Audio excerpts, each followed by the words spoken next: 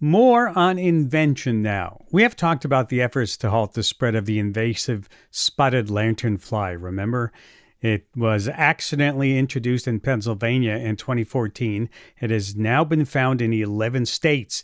It's a pretty insect. The adults are about an inch long with a striking spotted pattern on the forewing and a bright patch of red on the hindwing, but it's also very hungry and a threat to many important agricultural crops. We have been encouraged to stomp on them to help slow the spread. Really old tech. You know what we really need? We need a good old bug trap. And that's what science educators at Rutgers University in New Jersey have been doing. A project asking teachers and students to invent traps for the spotted lanternfly. Joining me now to talk about that is Dr. Brielle Kochelik. She's the iSTEM coordinator in the Rutgers University Center for Mathematics, Science, and Computer Education. Welcome to Science Friday. Thank you so much for having me. I'm looking forward to helping bring about innovation and invention to deal with this problem. Well, you're very welcome. Now, to build a trap, what's the guiding and bits of information here? What do you need to know about the lanternfly biology or its behavior? Definitely looking at the life cycle. That's kind of where we start with teachers and with students. And we've worked with K through 12 teachers and then K through 12 students is talking about that life cycle and how right now we're in August and that's when you're going to find more of the fourth instar and the adult lanternflies. So if you're building traps right now, you want to think about, okay, I have the adult bug that I'm trying to catch. They don't fly. They more like hop. So thinking about how they get on and off of the trees, on and off the vineyards. Or if we're building the traps more in April, May, June, which we've done as well, we're looking at the really tiny first stage instars. So that's a big factor. And then also thinking about what you're going to put the trap on. So is it going to be on an apple tree? Is it going to be on a grapevine? Because those sizes are going to affect the type of trap as well. Right. It looks like the idea here is more encompassing than just building a trap. It seems to be all about the process of the design, right? Getting kids to think about how to design it.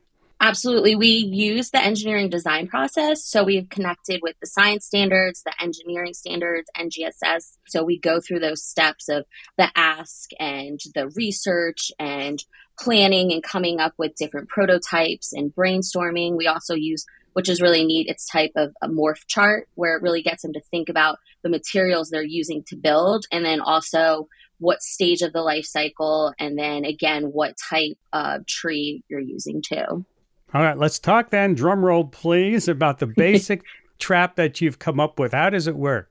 So we started with looking at Penn State University. Their extension created one, and we gave our students and our teachers a whole bunch of other materials for them to use. So we have netting, we have wire, we have recycled materials, we have string and yarn. They actually get a chance to draw out and play with all the materials before they build. And we've had great conversations. Like one teacher actually noticed that the lanternflies love to be on the metal ramps in Newark where she teaches. So other teachers asked, hey, can we use foil on our traps to see if that heat or that absorption of heat on that metal will attract them more? And then a lot of the students also come up with ways for it to blend into the environment. So they're taking some of the stuff from nature like bark and other materials to try to put on the trap to have it blend in so it doesn't stand out. So the trap is basically some mesh netting that wraps around a tree and then funnels the insects into a collection bag of some kind.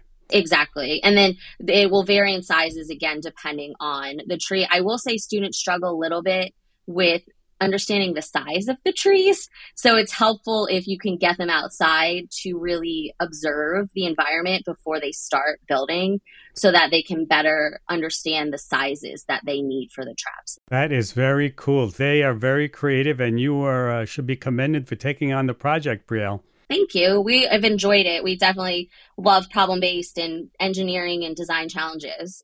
Brielle Kochelik is the iSTEM coordinator in the Rutgers University Center for Mathematics, Science, and Computer Education. Thank you for taking time to be with us today. Thank you so much. You're welcome. And if folks want to build their own, we have pictures and information on building lanternfly traps all there up on our website, sciencefriday.com/bugtrap.